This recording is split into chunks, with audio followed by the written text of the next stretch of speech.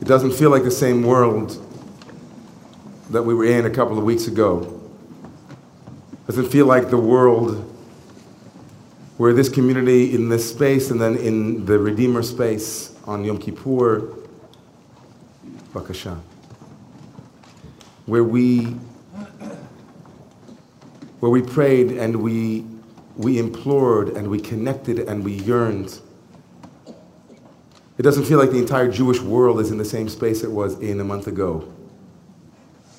The crescendo of Adonai Hu Elohim, that compassion is the force in the universe. And then the joy of Sukkot, and nonetheless, we were here like other communities around this community, around this neighborhood, around the country, around the world. We were singing and dancing right here in this space. A couple of pews were missing, but we were singing and dancing, doing hakafot on Tuesday, Monday night and Tuesday. And it was at that Simchat Torah celebration that I shared with this community the teaching of the end of the Torah and the beginning of the Torah. Do people remember? The end of the Torah is Le'enei Kol Yisrael. The Torah ends with the words before the eyes of Israel. The Chol HaMorah HaGadol, the great, awesome event that took place before their very eyes, and the last letter of the entire Torah is a Lamed. And between, for those who weren't here, we rolled the Torah all the way out. We opened the whole thing, and people could see the last letter, Lamed, of the Torah, and then the very first word and letter of the Torah, Bereshit, Bet, begins with a Bet. And that together, the rabbis have told us that the Lamed that ends the Torah and the Bet that begins the Torah form a word, Lev, which means heart. And we talked about that. The biggest space in the world is between that Lamed and that Bet, right? Between the end of the story and the beginning of the story, between knowing what things, how they are supposed to fit in the Parshiot, in the Seder of the world. We have a Lamed, we have a Bet, we have a huge expanse, a huge Revach, Ben Lamed Lebet. And the whole work that we do in this world is to bring the Lamed and the Bet together. The Torah is supposed to be, and religion in general is supposed to be giving us Rahmana Libabai. We need a heart that feels, that is inspired, that knows love and compassion. But how much blood is between the Lamed and the Bet in this world? Yeah? How much pain, how much suffering, how much misunderstanding. It's almost an infinity between those two letters. To bring the Lamed and the Bet together would be, oh, what a world it would be. They should go together like a wink and a smile, like a Fred Astaire and a Ginger Rogers, like an L and a B. It should be Lev. They go together, but they don't. And so we finish the Torah, and then we dance. We say, you know what? The only way to bridge them is to dance with them. So the only way to bring the two together is we have to bring them close. We dance with them. That's when the heart comes together. So the Torah ends, we celebrate, and then the world is born again. This weekend, tomorrow morning, our bar mitzvah, Jonah, will read from Bereshit. The world starts. It's again. And we get to read the same story again. We say, oh, great. Whew. God creates the world. Wonderful. And that little bet there that starts the Torah, that little bet of two-ness. There are a lot of twos. The two of Adam and Eve. The two in a moment of Cain and Abel. But we're all excited because, look, the sun and the moon and the stars and the whole world is reborn and wonderful. Shalom al Yisrael, it's all happy. And then the Torah says, you know, this Torah that we have is not a fantasy. It's a very real book. It talks about very real characters, some of them not so savory. And right here in the beginning of the joy of the creation of the world, the myth of how we came to be, the story of Cain and Hevel. Fantastic. The world, in all of its grandeur and beauty, is surrounding them, and yet, Vahi b'yosam basadeh, vayakam Cain, vayaharog es Hevel achiv. And Cain rose up and killed his brother Hevel.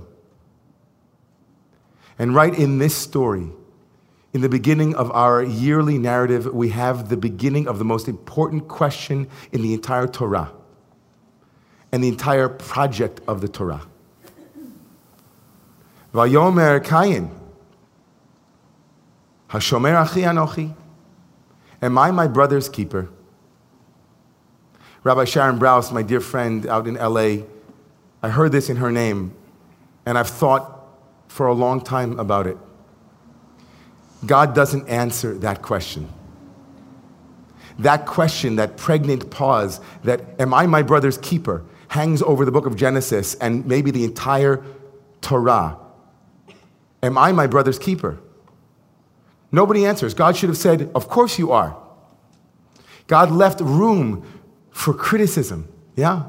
God left room for people to say, well, why didn't you just tell them, God, that they are their brother's keeper? It would have done away with a lot of confusion.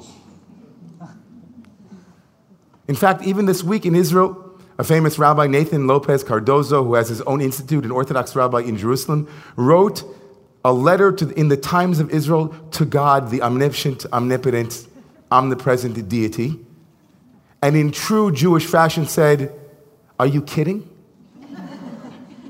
Are you kidding? You can't do any better than this God? This is a guy with a beard, the full thing. Are you joking?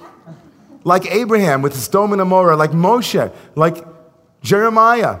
Are you joking? He goes on to list all of the things that God should be criticized for, should be. But here it is, folks. God doesn't answer the question because he wants us to answer the question. God doesn't answer the question, are we our brother's keeper? Because he's asking us to find it in our hearts, are we our brother's keepers? And the book of Genesis, all 50 chapters, is a studied question. It is a meditation on that question. Is it Isaac and Ishmael? Which one will you choose? Oh, I'll take Isaac. Really? Is that what God wants? How about Esau and Jacob? Which one? Choose. Oh, Jacob's the chosen one. Not so fast. Until Jacob and Joseph.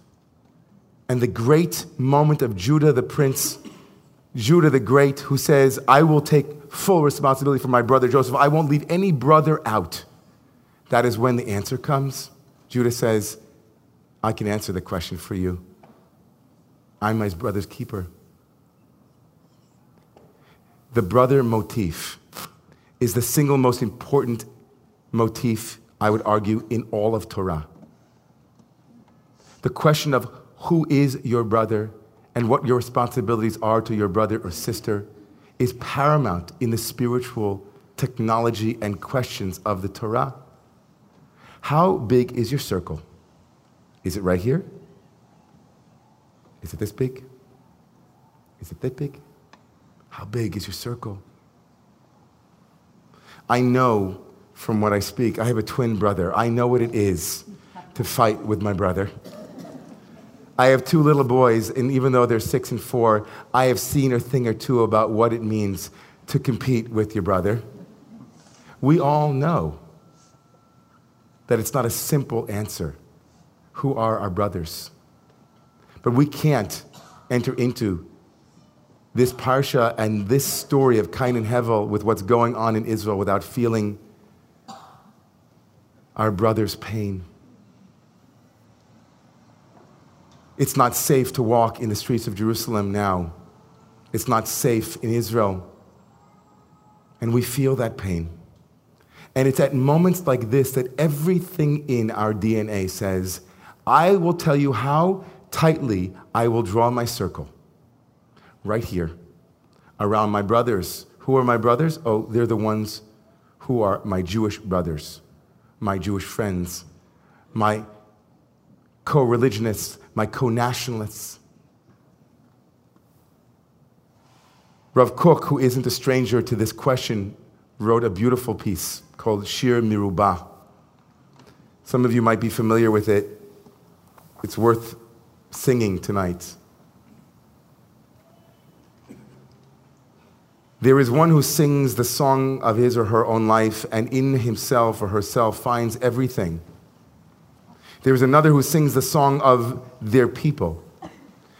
They leave the circle of their own individual self because they find it without sufficient breath. They aspire toward heights. They attach themselves with a gentle love to the whole community of Israel. And together with her, they sing the songs of Israel. They grieve her afflictions and delight in her hopes. There is yet another who reaches toward more distant realms, going beyond the boundary of Israel to sing the song of humanity itself. That person's spirit extends to the widest vistas of the majesty of humanity in general. And then there is one who rises toward wider horizons than humanity itself, towards all of existence, all of God's creatures, all worlds, singing the songs with them. And then finally, there is one who rises with all of these songs in one ensemble, and they join their voices together. The song of the self, the song of the people, the song of humanity, the song of the world, all merging in them at all times, in every hour. This is the deeper meaning of Yisrael, which means Shir El, the song of God. Shir Hashirim, Asher Lishlomo. Egocentric, ethnocentric, world-centric, cosmocentric, we live in increasing expansion of circles of care and concern. It makes sense for us to care about our family first. It's natural. I turn on Haaretz right away when I get home. It makes sense for us to react in shock and in terror. But we begin this Shabbat, Shabbat Breshit, with the question of, are you my brother? I know that when I was in Israel, I would walk around. I'd like to go to a local falafel store in the German colony. And every time I'm there, I walk in, the guy sees me and goes, Allan, achi, ma'anenim, achi. Do you know what achi is? It's like brother. It's slang for brother, like bro. How's it going, bro? Hey, bro, what's up, bro? Achi. Can everybody say that? Achi. Again, one more time. Achi. Achi, my brother. You can also, my sister, achoti, my sister. Hashomer achi anochi is that our challenge living here in New York City and wherever we are is to check in on those different circles of care and concern. Are you my brother? Are you my sister? How soft are those boundaries? How can they remain open and fluid?